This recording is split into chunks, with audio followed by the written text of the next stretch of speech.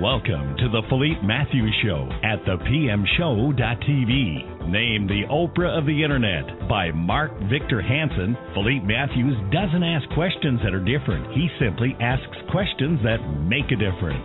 The Philippe Matthews Show features entertainers, bestsellers, authors, thought leaders, change agents, and world-class experts in the field of personal, spiritual, and professional development. An internet marketing entrepreneur, Philippe is the creator of the How movement, dedicated to teaching people how to move from the mindset of hope to the process of how. If you are ready to take your life to the next level, move from the mindset of why to the mindset of why not. Tune in right now to this latest edition of the Philippe Matthews Show and watch your life grow. And we're back. And I'm here today with a phenomenal coach, a phenomenal gal, a phenomenal person who is doing great things and big things in the world and doing a lot to help children. Her name is Sandra B. Tate. She's a success coach, host of Success Power Talks, a non-commercial, commercial, and listener-supported PRN internet radio show since May of 2010. And she's the founder of Tate Works, Life Consulting, LLC, a work-life strategy and coaching firm in New York City since 2003. She's also helping corporations and organizations develop strategic management resources and motivational programs, including Reclaim URL, which we're going to talk about, philosophy, a success system for encouraging individual peak for life. And Tate Works is also working with educational institutions to provide skill assessments, a real world, what she calls edutainment, which is education and entertainment, interactive series known as Begin to Succeed Now to both students and staff. So with all of that, much due respect, how are you, my dear? I am wonderful. How are you, Floyd? I'm fantastic. I'm excited to get a chance to chat with you. We've talked many, many times before, and every time we have a conversation, we end up with a big phone bill. I'm so with you on that. I don't mind a phone bill, and it's worth it. You're worth it, Floyd. That's right. You're doing a great job. Well, I remember when we first talked, you kind of told me about this phenomenal journey that you grew through your childhood, and I would love for you to begin with telling me a little bit about that and telling, of course, the listeners about, as Iyanla Vanzant would say, who you be and who you have become. Very well said, well put, well said. Philip, I don't think I would probably call myself average, because most of us are wondering what that wonderful idea of a wonderful childhood, what does that entail? And I never had that, whatever that is. What I did have was something that helped me along the way to be the person I am today. And I think adversity does help in the long run, even though when we're going through so much, we don't see that. So my childhood, I was born in London, England. My parents met in London. I think there was a migration at the time in the 60s from the islands. My father is from Panama City, and my grandfather's from Panama City, and my mother's from Jamaica, Montego Bay, Jamaica. The childhood that we talked about earlier was very difficult. It's adversity. It's the statistics that we all hear about in the news, and kids gone wild because they've had such a poor background and their environment's bad and they suffered. And I can understand that, and I really appreciate listening to other kids and teenagers, which is one of the reasons why I began that program, Begin to Succeed Now, where I talk to kids and teenagers from 13 to 18 and sometimes even adults about how to really take situations that are not so great, where we're taught socially to do things when it really ultimately is not the best thing for us. I mean, unfortunately, the way we were taught through society, as we get older, we realize more and more as we go through these different experiences that our childhood doesn't always prepare us for the best. Mm-hmm. And in my case, it didn't, but in a way it did. It's a dichotomy. My mother didn't have the education. She had a third grade education. My father, I would call him, the hustler of the hustlers, because he was a womanizer. He didn't particularly care. I'm sure he would not like to hear this on the radio, but I think we all could do with some truth. He wasn't there for me at all. And I had to look at this relationship, a very dysfunctional one, and decide from very, very early that I wanted to make a difference for me, because obviously at 7, when you're shipped to an island at 7 years old, it's hard for a child at 7 to kind of piece all these pieces together and somehow take from all these really horrible, dysfunctional fights and quarrels, and, it's really not a healthy place for any child to be. And then you take that child and you throw them over to an island, Montego Bay, and then there you deal with people who really don't really want you. They really see you as more of a money, your money to them, your income. And you don't have the love, you don't have the attention. And even though I was an A student, even when I remember distinctly when we were talking, I said, I came home with a grade of 13 A's. I consistently came home with very good reports. School reports. And this particular time, I never forget this, I was like heading into my 13th year. And I came home and my guardian says, I showed her my card, and not once in the whole time since I was a child that anyone turned to me and say, well done. I never got one person saying that to me, not even my parents. Not once did someone say, you have 13, you're always getting first, Sandra, good for you. I never got that. And this particular time in Patois, she says to me, can't you come more than first? Those were the words that kind of took me away from, yes, really, really, really. She said to me in Patois, and I could do it in Patois, but I think it's best to translate it, basically saying, shove, go sit down. Couldn't you come more than first? Is that it? And I think that was the turning point for me to really go back into myself at 12, 13, heading into high school and say, what, I don't care about getting first anymore. I don't care about it. Why? Why get first when you're not even, no one cares. Who cares? And I think that was where I really shut myself, my own self in my feet, I just shut myself, because instead of then digging in further, I kind of just coasted. I knew that I didn't have to go crazy in school anymore. I could get my C's or get my B's. I didn't care. That was really what I am here for when I created Tate Works, Truth and Attitudes Towards Excellence Work, which is my work-life strategy firm, because I feel like if you're being truthful to yourself and you're being honest, your attitude and your actions for excellence will help you through these very, very difficult times. And I think that's where I began to go inward. So, short, I hope. Wow, that's a little bit. Absolutely incredible. What's fascinating about that is the power of the mind, and the psychology books support this in that when a child is not supported, because that child so desperately wants, unconscious to the child, so desperately wants affirmation, confirmation from the parent, that if the parent has low expectations or no expectations of that child, then the child will actually rise up to those no or low expectations, which is exactly what you did. Absolutely. Absolutely. Amazing. Absolutely. Great point. Thank you. Amazing. Well, it's what you do. You do what you do, and I think that's what makes these kind of dialogues so important, because you got to understand that you're not alone. And I think I probably can tell you one thing, though. Even through all these things I'm going to tell you, there are little sparks of hope through all my dialogues with everyone I do. Well, you always come back to the bottom line. Seek out support. Don't always think you're alone. You have to find those wonderful people. And I did. I had neighbors, and some neighbors who kept reminding me that I'm wonderful. And funny enough, and this is something I really want you to take, your listeners to take away, is that, believe it or not, my greatest triumph, so my greatest input, my most positive input, didn't come from my own family, my bloodline. It came from strangers, which changed the way I view the world, which then helped to benefit from the world, believe it or not. Fascinating. Give me an example. My neighbor would tell me, when I would cry, and I was, I came from a serious amount of abuse. I mean, it's funny because in the islands, especially we're talking about 7 to 19 when I went to high school, the the environment is so different. The culture is so different. Your community, it's interesting. You have community. You have people who really are supposed to be there to protect you. So if you're doing something wrong, you're guaranteed, it's a very small island, that people would talk about, tell your parents.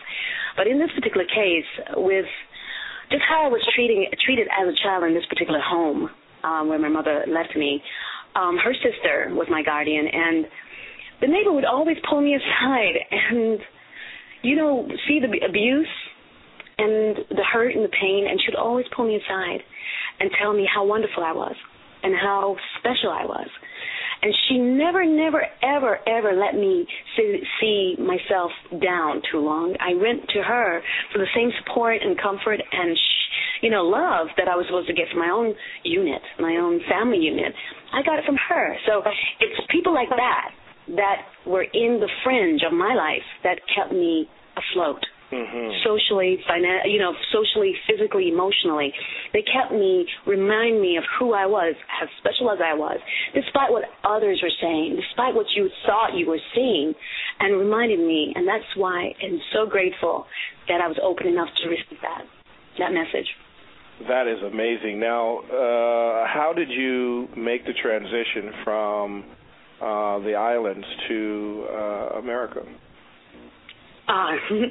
Well, back when I was about 19, I went back to, as I said, I was born in London, England, Southeast Peckham, so I went back to England, went to City and East London College for a computer science degree in general studies. While I was there, I got my green card, and my mother got me my green card, and I left from England back, we're talking about May of 1984. Okay.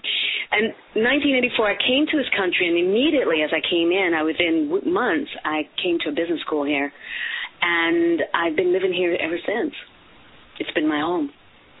Amazing. Okay, so now you are a woman. Here you are in a new country, a new life.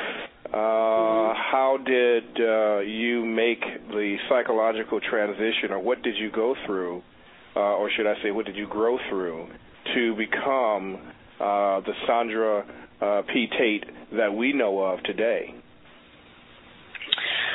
Wow. 26 years. It's interesting. The experiences I had here were very, very mind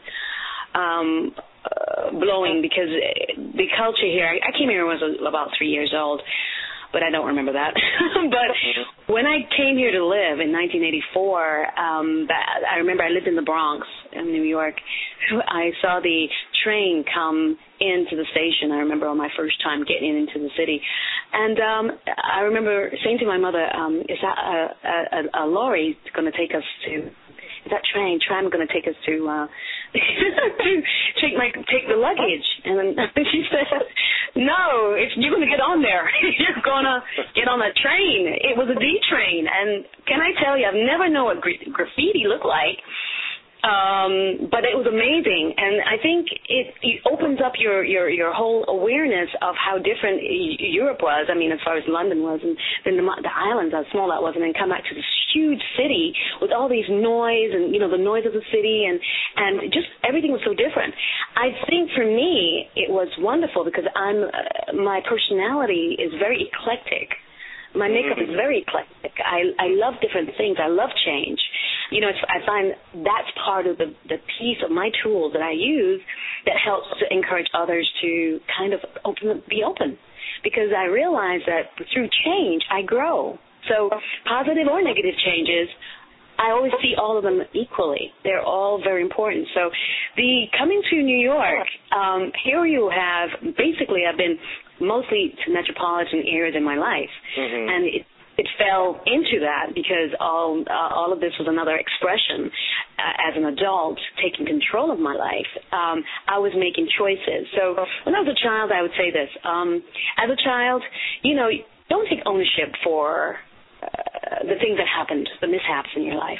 Don't take ownership, especially when you didn't do the action, you didn't do anything to yourself. But as an adult, 18 to 21, this is my time, and all these experiences I'm having is because I allow myself to have them. Mm-hmm. So when I was in New York, I really, really felt alive because the city was buzzing, it was bustling, and people were here of all ethnic backgrounds.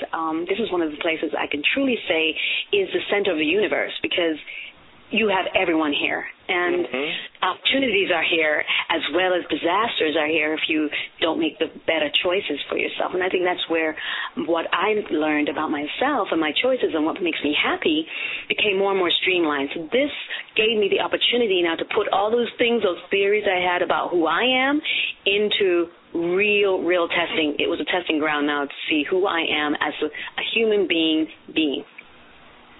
So when did you decide to launch Tate Works Life Consulting and develop the work-life strategy and coaching firm and develop these programs?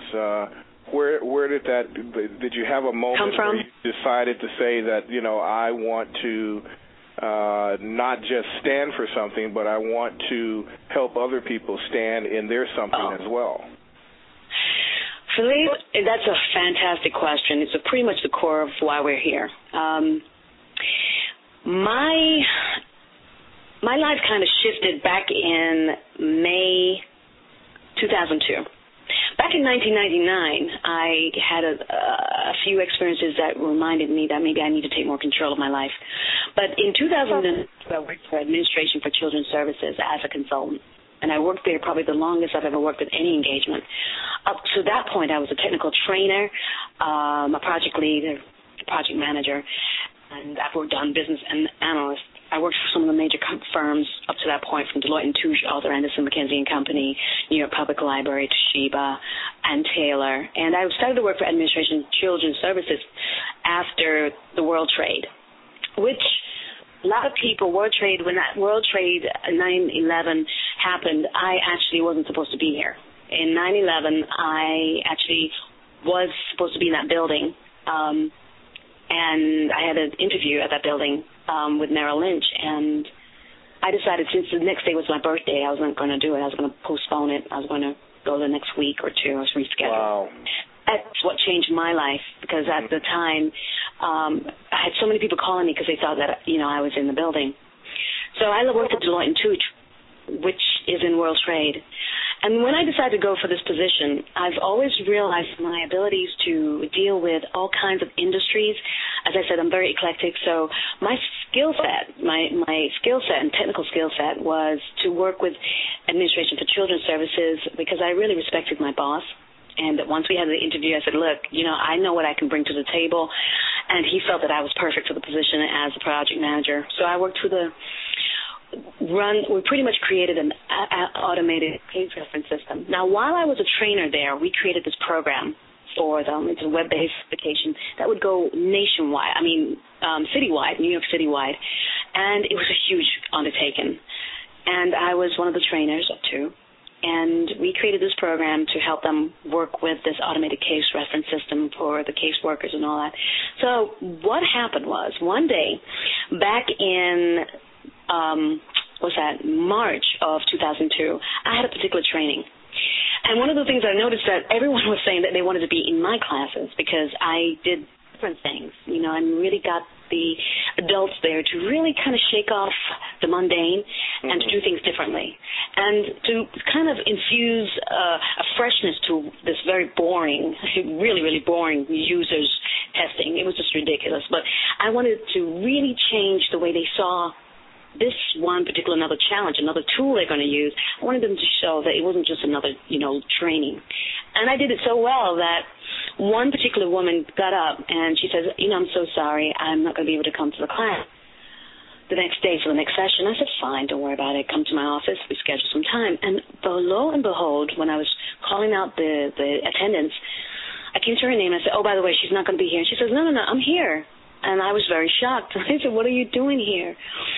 And she said, you know what? She told me, she said, Sandra, Miss Tate, I had the greatest time yesterday, so much so that normally today, the reason I didn't want to come in was because my son got killed 7 years ago. And on this day, I always stayed away from people. I didn't want to be bothered. I didn't want to do anything, she said. But because of who you were yesterday and the way you made me feel, I never felt this alive. I never felt great. I felt like I could do anything. And I felt so inspired that I wanted to come back again. And I broke out of that 7-year thing, and I wanted to come out. I wanted to share. I wanted to be among people. And just to give you a little idea, I've been walking around with this user satisfactory survey that I have after my classes, and this is what she said. The trainer's personality got me out of the home. I have stayed in for 7 years on this date. I have a son who died 7 years ago. Also, on this day is his birthday. The trainer's spiritual personality kept me from staying away from people and sulking, being sad. Thank you for being you. Wow. This is what I use to start my company. I remember her name because you don't identify who gives you this cert. And she gave me all these wonderful, excellent. But I kept this in my purse with me every day. So when I started my company, I came up with a name in 5 minutes, Tate Works, Truth and Attitude Towards Excellence Works. And I realized that people were complaining so much to me because I'm a terrific problem solver. I love doing research and helping people to kind of streamline their problems. And I felt that my company should have a work-life strategy where it's pro-personal, pro-business. So we started off with that, and then it evolved into adding to it success coaching, which helped one-on-one coaching. It helped groups to get to the core of what makes them most happy. Take the best from your experiences and leave the rest. Make choices that are right for you because it makes you happy. You can't solve everybody's problems, but you can start solving your own. Absolutely. And these are the kind of principles I live by.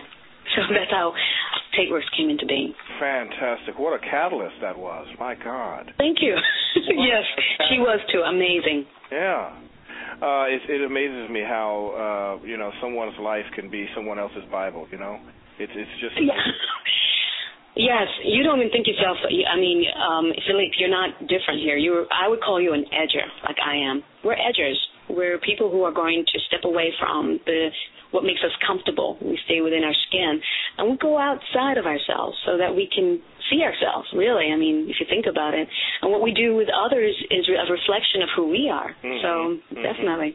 Absolutely. So tell me about the radio show that you do, and why you decided to again step outside your skin a little bit further and launch your own radio show. Well, I'm going to be honest with you. This show has been probably in my back of our mind. The creative visualization that we're taught. Shakti Gawain is one of the women who, I really love her book. She talks about creative visualization. And for a lot of us, we are so, down on what we can do, what we can see in front of us, that we never realize how our problem solving really started from a distance. It really started somewhere far away before even we actually solved our problems. One day I was on Facebook and someone said to me, asked me a question about world poverty.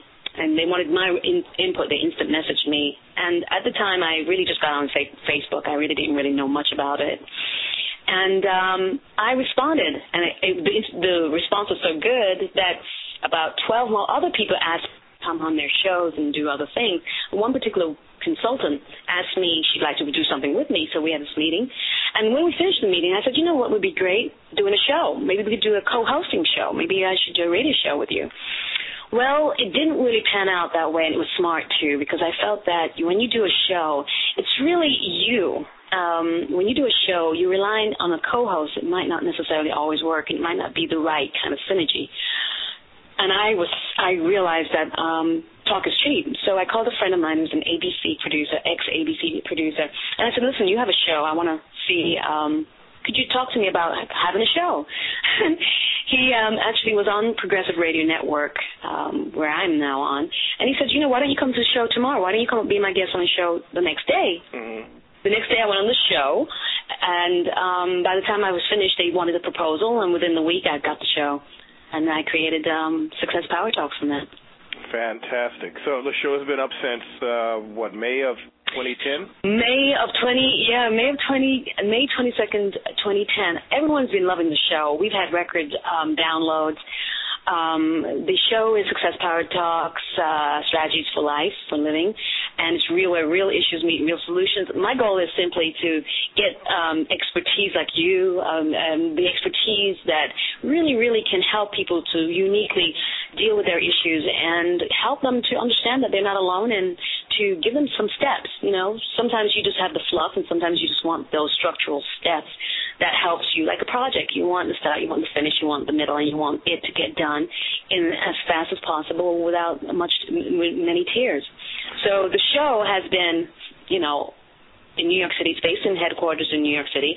I go there every Saturday, and unless I get a repeat, then it's been phenomenal. It's been helping me so much understand who I am, and away from getting the wonderful testimonials I've been getting, I've just been feeling really, really good, and it's opening up other opportunities as we speak.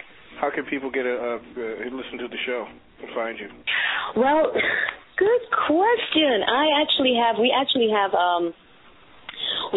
a link to the show. It is Progressive. You just go to www.progressiveradioNetwork.com//Sandra Tate, and it will take you right there. Oh, awesome. You can also download it iTunes.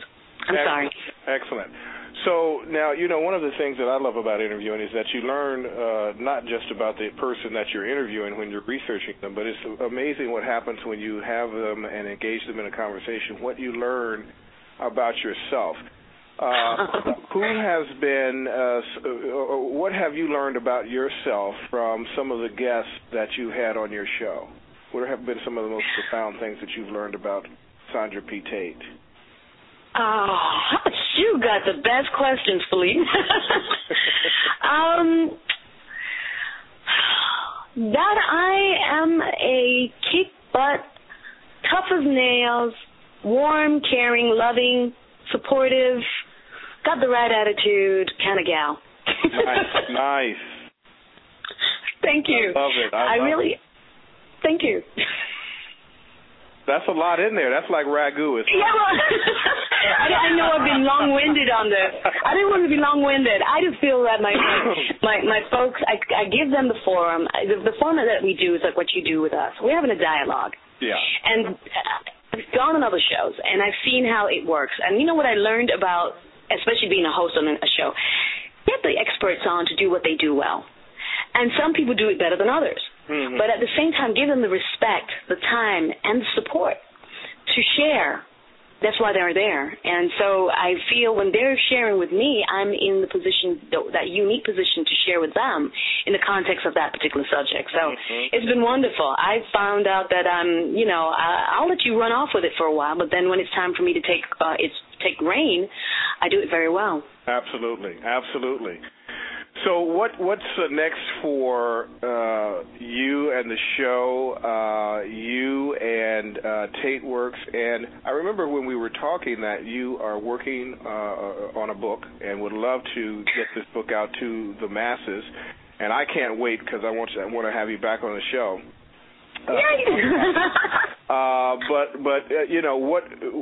We can kind of till the soil a little bit. What will this book do? Who is it for? And how will it help inspire and motivate and change lives? Wow. The book. This book, I'm hoping the book will remind us all that we are here for the human experience. It's funny, we're very spiritual beings, and we are here on earth to have this spiritual experience by being our best selves. Mm-hmm. My book, the book that I'm hoping to bring to the masses, will entail looking at all the things that has happened in our world and taking from it the gems that will make us better at what we are leaving behind. A lot of times we spend so much time in seeing the doors that close, our past, the hurt, the pain, the misery, but we never take enough time to streamline our lives moving forward for a better life. Mm-hmm. And so I'm hoping that my life will be very instrumental in helping others, to encourage others, to support others, to create a sense that human beings, as ordinary as we are sometimes, are very extraordinary human beings. And never take a look at the person from the inside out, and understand that this world is a very special place with a very special meaning, and we have to find that meaning within us too. And so it has a lot to do with that. It has a lot to do with my challenges and the adversities I overcame. Because as much as I look at myself, on doing the book, I've done a research on the good, the bad, the ugly about Sandra B. Tate. I've gone through a lot. I've been challenged a lot. And I found a very fascinating fact. I've always remained the same. The biggest dichotomy is I'm always growing, but yet I've always maintained the same values, the same honesty, and the same integrity, respect that I admire in so many others that I always bring to myself. And so I never ask, if I did something wrong, because we all know when we've done something wrong. My issue is, what do you do about it once you establish that you have? And that's what I'm hoping my book will do. You've done this to yourself because your choices have done these things. This is the reason why the law of attraction prevails. Onto itself is drawn. So if you are a very negative person, don't expect positive. It's not going to happen. It takes an incredible amount of honesty and integrity to say, you know what, I'm screwing up and I need to start. I like what that person's doing over there. That's envy. And I love people saying I'm very envious of someone, because that means that you know that this is something you lack. The goal now is to go out there and establish a connection that says, I want to change this because I know this will make me better. And that's exactly what my book should do. Wow. Well, I can't wait to read that. That's going to change my life. Of course, like you're changing ours as we listen to you. Thank you for that. That's what I want to read right there, which is one of the reasons why I wanted you on the show, is because, I just believe everyone has a book in them, and everyone has a story, and there are some Absolutely. who have, I just truly believe this, there are some people who are put here to share a story that moves mountains and moves people to a higher place and a higher calling in life. I believe you are one of those individuals, and so I absolutely honor you and thank you for taking the time and being with me today and being with my listeners. Now, one of the things that I want to close out on is kind of talk to you about your motive. You're obviously you're highly driven and highly motivated. What sustains you in your life journey? What is it that wakes you up in the morning and continues allows you to continue to be this passionate, immovable force? First and foremost, let me say thank you for giving me the opportunity for being here, Philippe. I'm honored. I'm humbled. And I'm also very, very honored to be here among your wonderful listing of edgers, okay? And you are amazing. I love you to pieces. You know that. I love you. The thing that inspires me to keep moving on is life itself. I love my life. I would not trade it for anyone, for anything, or for any circumstance. I know that by every day I get up and I have hope, I have choices, and I have freedom, and I'm very fortunate to have an incredible health. I am placing myself in a unique position to add to someone or circumstances or opportunities for others to gain from. And to me, that is a gift. Reading someone else's story, whether you're from all the other people who've gone before us and those who will come after us, we are setting a wonderful precedent in making sure that the human spirit remains alive and well in each and every person we connect with. Like you're doing, Philippe, you should be commended. It's amazing how people waste their times in quiet desperation. And it's clear like Einstein said, you start off with you never get anywhere if you stay for the same spot, and the body in motion stays in motion. And I'm hoping that not only what I say today, but hopefully once the book is out and other products and things that I'm really working on will really, really manifest what I'm saying through them. And I'm so thankful that we have you, and I say this a lot, but I really, really mean that. I'm so grateful for the edgers and the leaders and those who are selfless in their pursuit of the very things that makes this worth living. So, yeah. I hope I answered your question. Yeah, you did. I just absolutely honor you, and I honor your journey. I honor your strength and temerity to push forward. You could have easily gone a completely different direction, and you might have strayed a few times, but you came back, and as they say here on the West Side, you're doing a damn thing.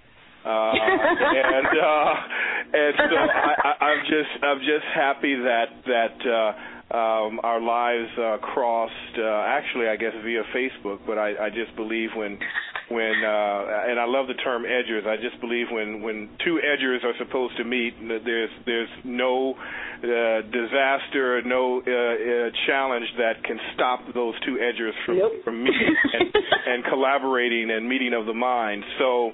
Can you tell people how to get in contact with you? What is your website? How Sure. About you. Oh, absolutely. Well, everyone. I'd love to hear this show because I'm interested in this person.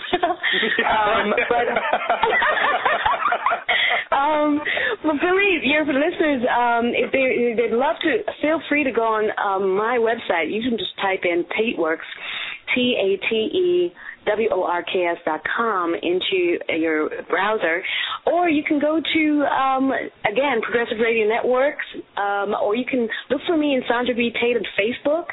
I also have a Success Power Talks on Facebook. You can sign up there, or you can, put a request in.